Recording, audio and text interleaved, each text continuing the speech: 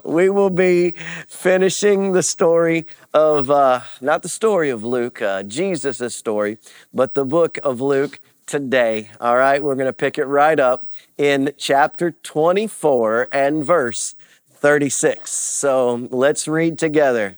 While they were still talking about this, so the ladies have run back.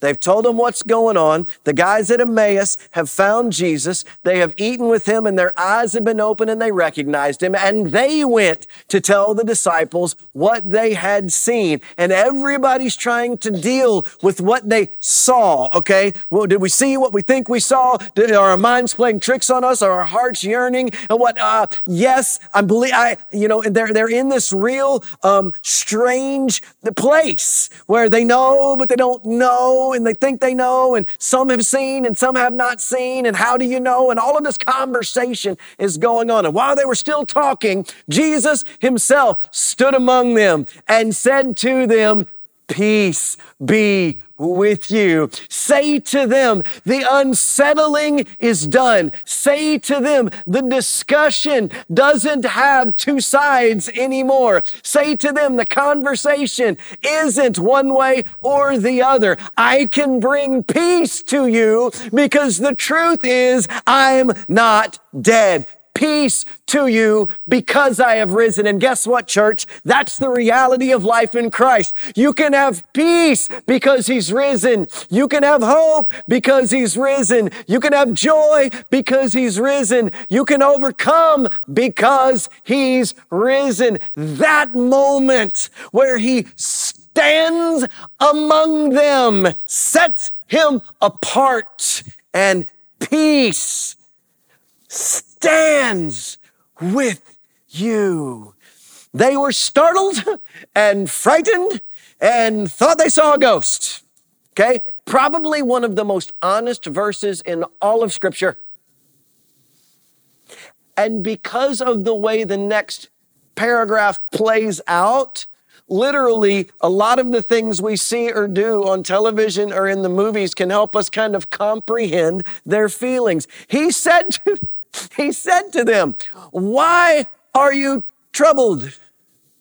And why do doubts rise in your mind?" Well,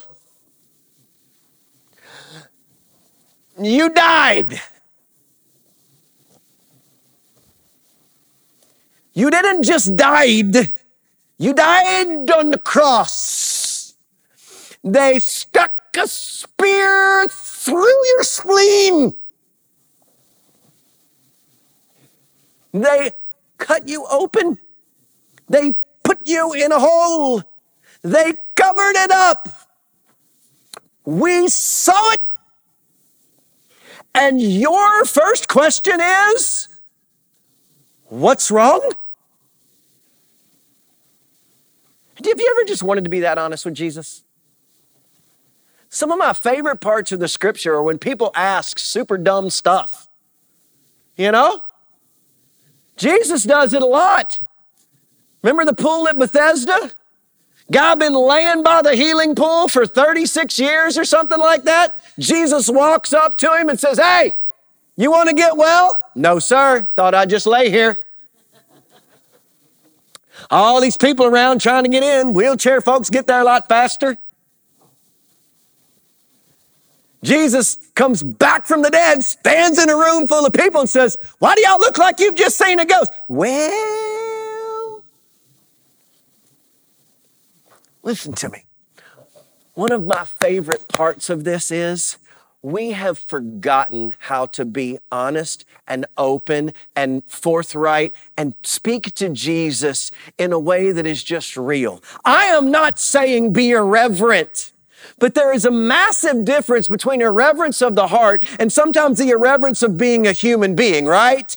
You know, I was talking to your teenagers, all right? Listen to me. Everybody hear me out. I'm going to tell on y'all, but I'm going to help you too, right?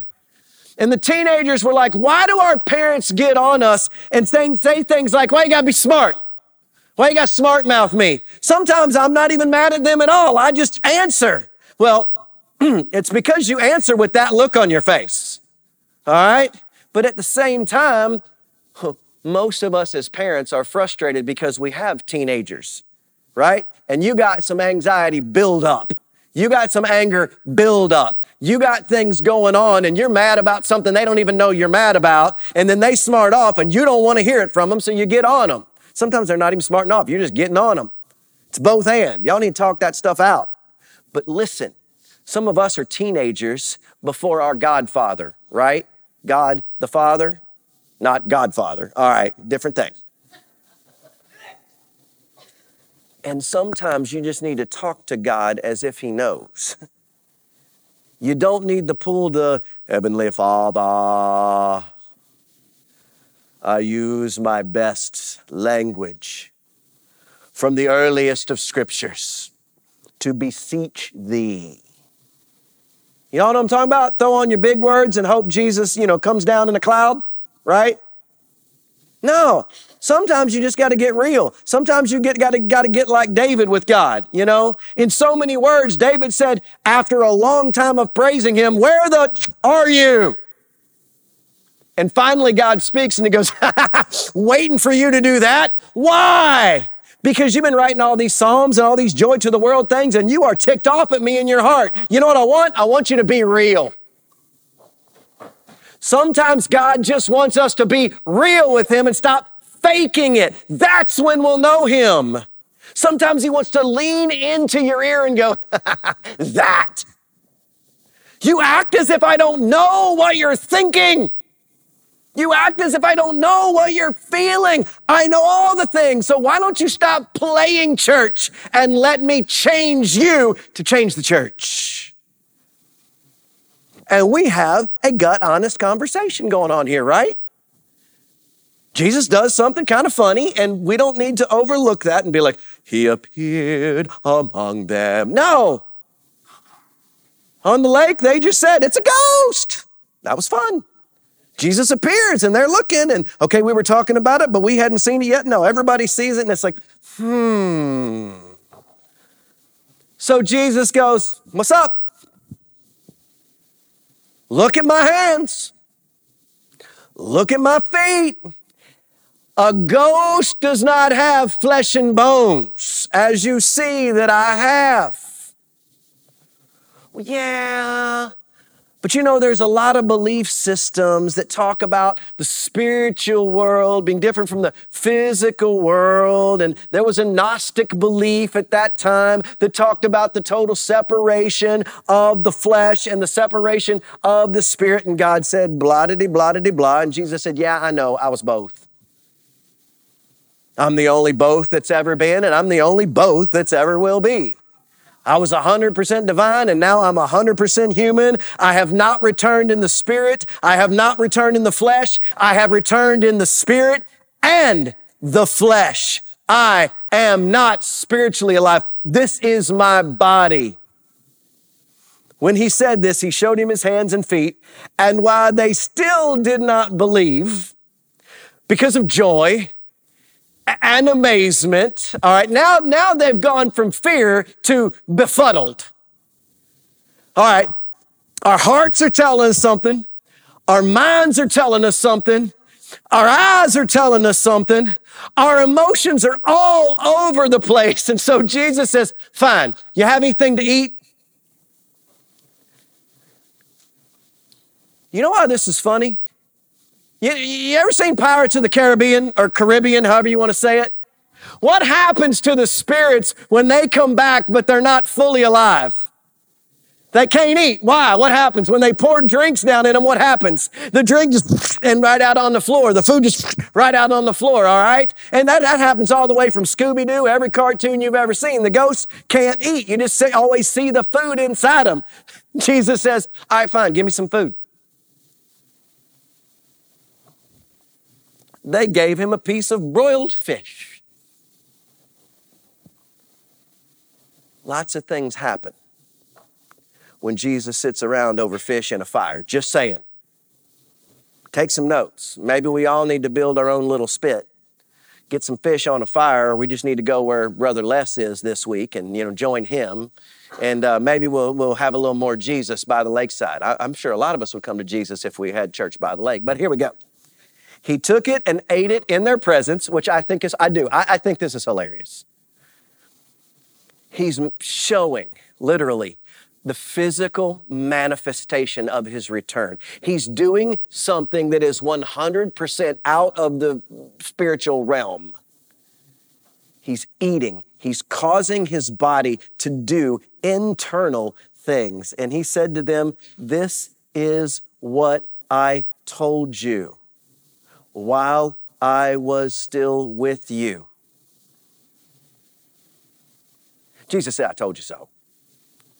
You're not supposed to say that, but Jesus said, "I told you so." But that's because everything Jesus tells so happens so he can't. He's allowed. Jesus is actually God. Jesus is actually allowed to be arrogant. It's not a trait we think about with God, but guess what? He's allowed. Do you know why? Because when he says he's perfect, he is. Truth works like that. I've told y'all before, but I haven't said it for a couple of years. I struggled with John Piper's phrase, "The chief end of man is to glorify God and enjoy him forever, and the chief end of God is to glorify himself and enjoy himself forever." I struggled with that phrase for a long time because I don't worship an arrogant, prideful God. But it's not arrogance and it's not pride when God says, "I am going to worship and I am going to cause you to worship the greatest being and the only being worth worshiping, and that being happens to be me." When Jesus says, "Follow me," he's saying all the way. He's the only person in all of existence that says, if you'll do everything I do the way that I do it, that's it. Why? Because he's perfect, omniscient, omnipresent, omnipotent, God. And so God's chief end is to bring glory to himself and enjoy himself forever. And he wants that for you. He wants that for you. And he says, "I told you so." Everything that was written about me in the law of Moses and the prophets and the Psalms. Side note, only place the Psalms are mentioned. Only place the Psalms are mentioned. I know in the Gospels and maybe in the New Testament. But here's what Jesus is saying there. Find me. Find hope. Find life in the law. Find life in the prophets. Find life in the sermons. Find life in the Gospels. Find life in the epistles. There's a marvelous story about a family who was sitting around the table, and they used to read the Bible every day at a meal. And they would pass it around, and as each kid got older, when they learned how to read, they would become included in the reading, all right? My grandparents used to read Scripture before every dinner meal. They might have done it before every meal. They would open the Bible, they would read something, and then you ate every single time. Well, this particular family had a little 2-year-old. She could not read yet, but one dinner, she goes, "I want to read." And the brother looked at her and said, "No, it's not your turn." And, "I want to read." And the siblings, "No, it's not your turn. You're not old enough. Mom and Dad, honey, I want to read." Fine. So they put the Bible in front of her. She flips it open, pops her finger down on the page, and she goes, "God is love. God is love. God is love." And the one of the sons goes, "See, she can't read." And the dad looks over and says, "Yeah, she can. If we all learned to read the Bible, we'd find God is love written on every page."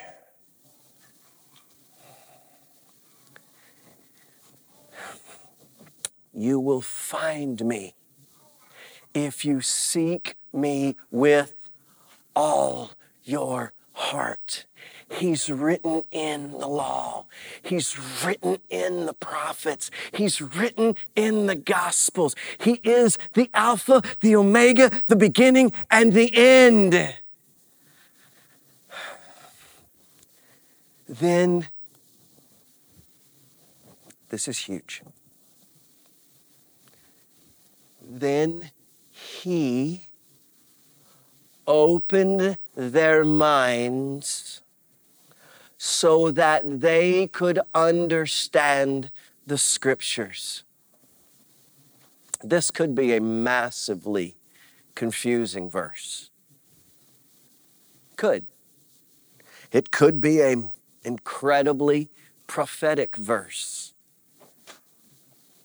As I chewed on it, as I wrestled with it, I was like, He opened their minds. Well, were their minds closed? No, Craig, if you do that, you're doing what you tell people not to do all the time. Don't say because one thing happens, you assume another thing is different. Remember, if I say I like your shirt and your question is what's wrong with my shoes, you're doing it wrong. I didn't say anything about your shoes. Jesus didn't say whether there was opening or closing. We just know that He opened their minds. Maybe they had partially open. Maybe they were semi-open.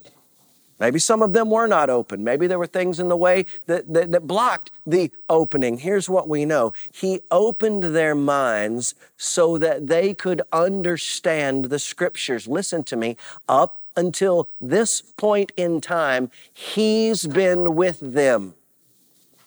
And we know from another gospel that when He leaves and He's about to give them the promise without all the description that's in John, God is sending a counselor, someone to help you understand the deluge of information, the deluge of power, the waterfall of what God grants us. But for this moment, He opens their minds so that they can comprehend, understand. This is what happens to pastors. This is what happens to the biblical phrase. My wife, sometimes she says, you do know you're kind of a prophet in some ways. And I grew up Baptist, so that's really weird because some people call themselves prophets and they think prophets are future tellers. And then there's prophecy. But listen, all a prophet does is they take God's call, God's message, and turn around and share God's message and help others to understand and to comprehend that message. All right? You can have prophecy. That's a different thing. All right? But you can be an angel. Now, I'm not an angel per se. That's a totally different thing. And I'm certainly not an angel in the symbolic sense either. All right? And I'm not an angel in the movie sense. I don't have wings, right? But you can do things. Oh, bless him. He was a little angel. Bless her. She's such a little angel, but it's different. So here's the thing. What's getting ready to happen? We have to look at what has happened, but we have to understand this verse in the context of what's getting ready to happen. The one that the world needs to know has been in the world, right? But He's getting ready to, as John says, go and prepare a place for us that where I am, you might be also. In Luke, He just rises. All right, and we're going to get to that in a minute. It doesn't say that, but close. He's preparing them. He's preparing them to do what they've got to do so that you and I are sitting where you and I are sitting right now. Instead of Him teaching and them responding, they now need to read, understand, and then extrapolate from the Scriptures and be able to share. All authority has been given to you. I did not give you a spirit of fear, but a spirit of power and of love and of self-discipline. If you read the Scriptures, you can't ever fully comprehend them, but the closer you get and the more of my Spirit you tap into, and you can't get more of the Spirit, you've got all of the Spirit. It's just about how much you're tapping into. If you continue to tap into that, there will be more understanding. I'm almost 50 years old, and man, men's ministry the last 3 weeks has been mind-blowing. And we've been talking about when God says in John, I will send you the Holy Spirit and you will do greater things than me. What? What? But that's His promise.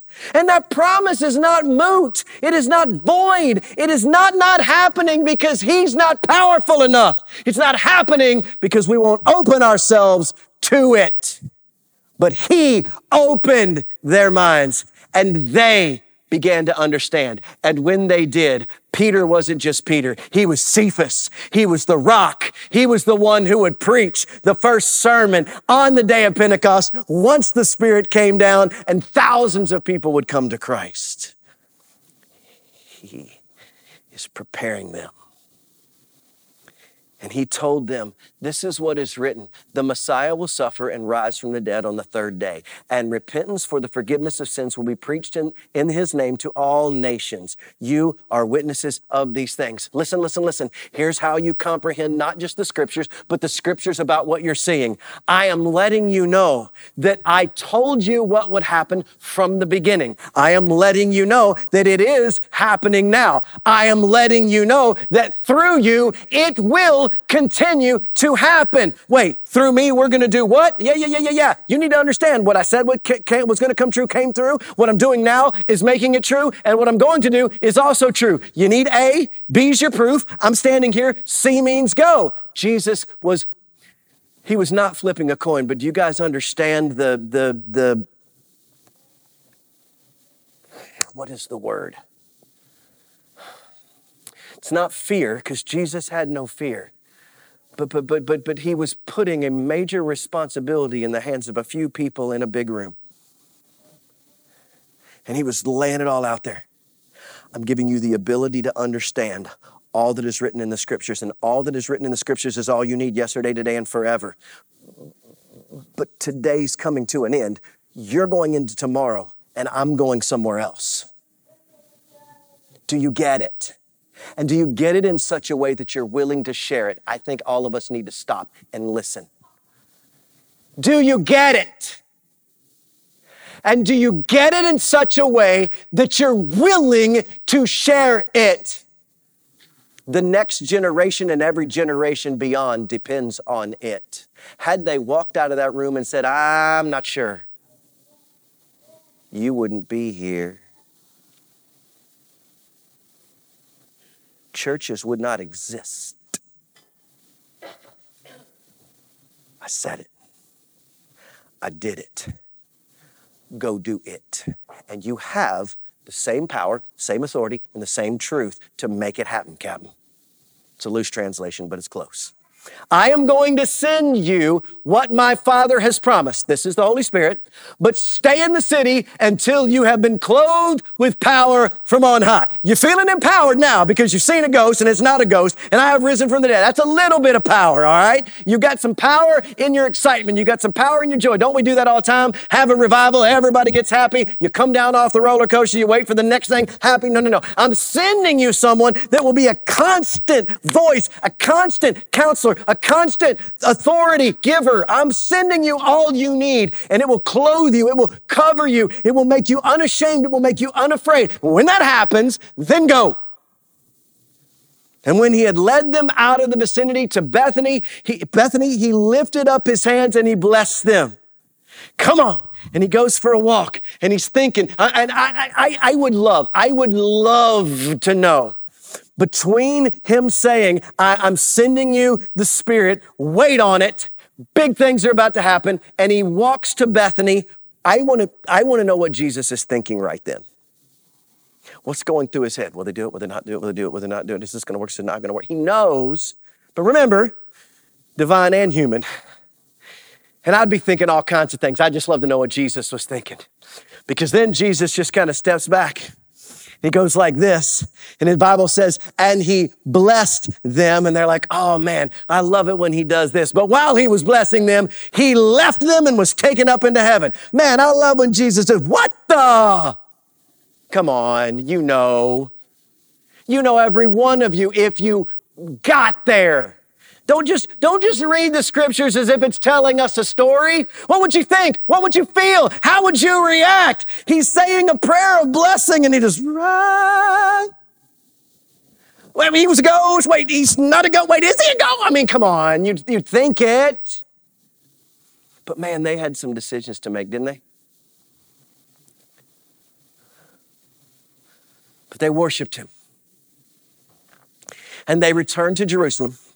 Let me tell you what that means. They worshiped him. They gave all the praise, all the glory, no reservation. Then they what? Obeyed him. That's what that means. Him and returned to Jerusalem with great joy. Fine.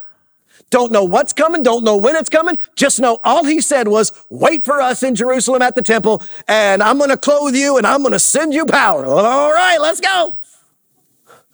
Waiting on the tunic and a battery. I don't know. Let's go. And they stayed continually at the temple praising God. They obeyed and they waited. Do you know what the hardest part of Christianity is in doing it right? Waiting. I'm going to give you a job. All right. But I'm poor. I'm going to give you a husband. All right. I'm 62. Yeah, well, Sarah was 90. Here we go. Precedence has been set, so any of you ladies pushing 90 want to have any kids, we'll pray about it. No, thank you.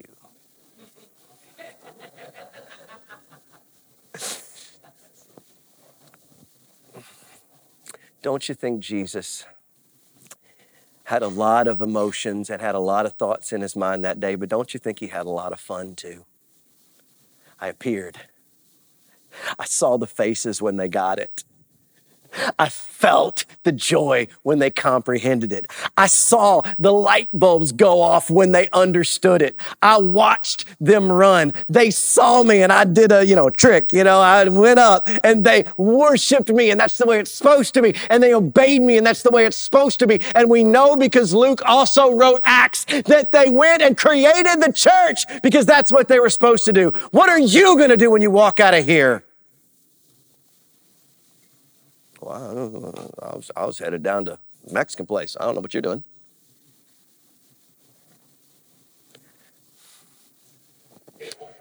That's okay. But there's more.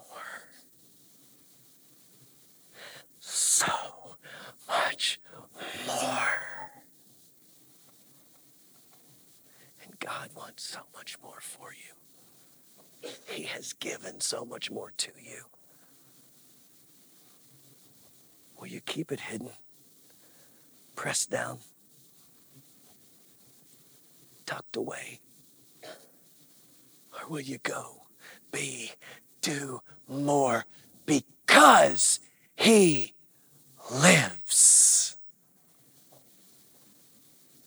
Let's pray.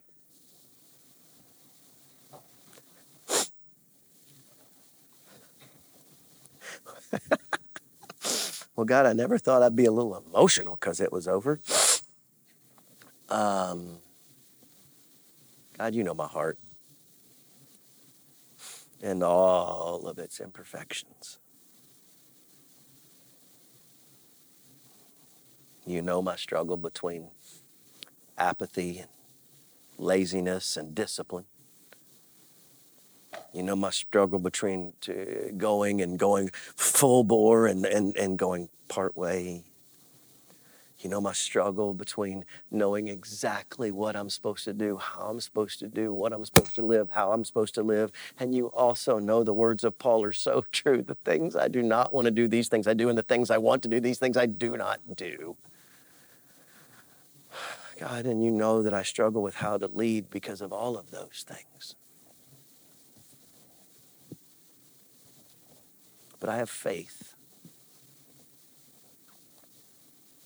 And because you're alive, any doubts that I have are washed away. Any inclination that I have that it can't be done are just blown out of the water.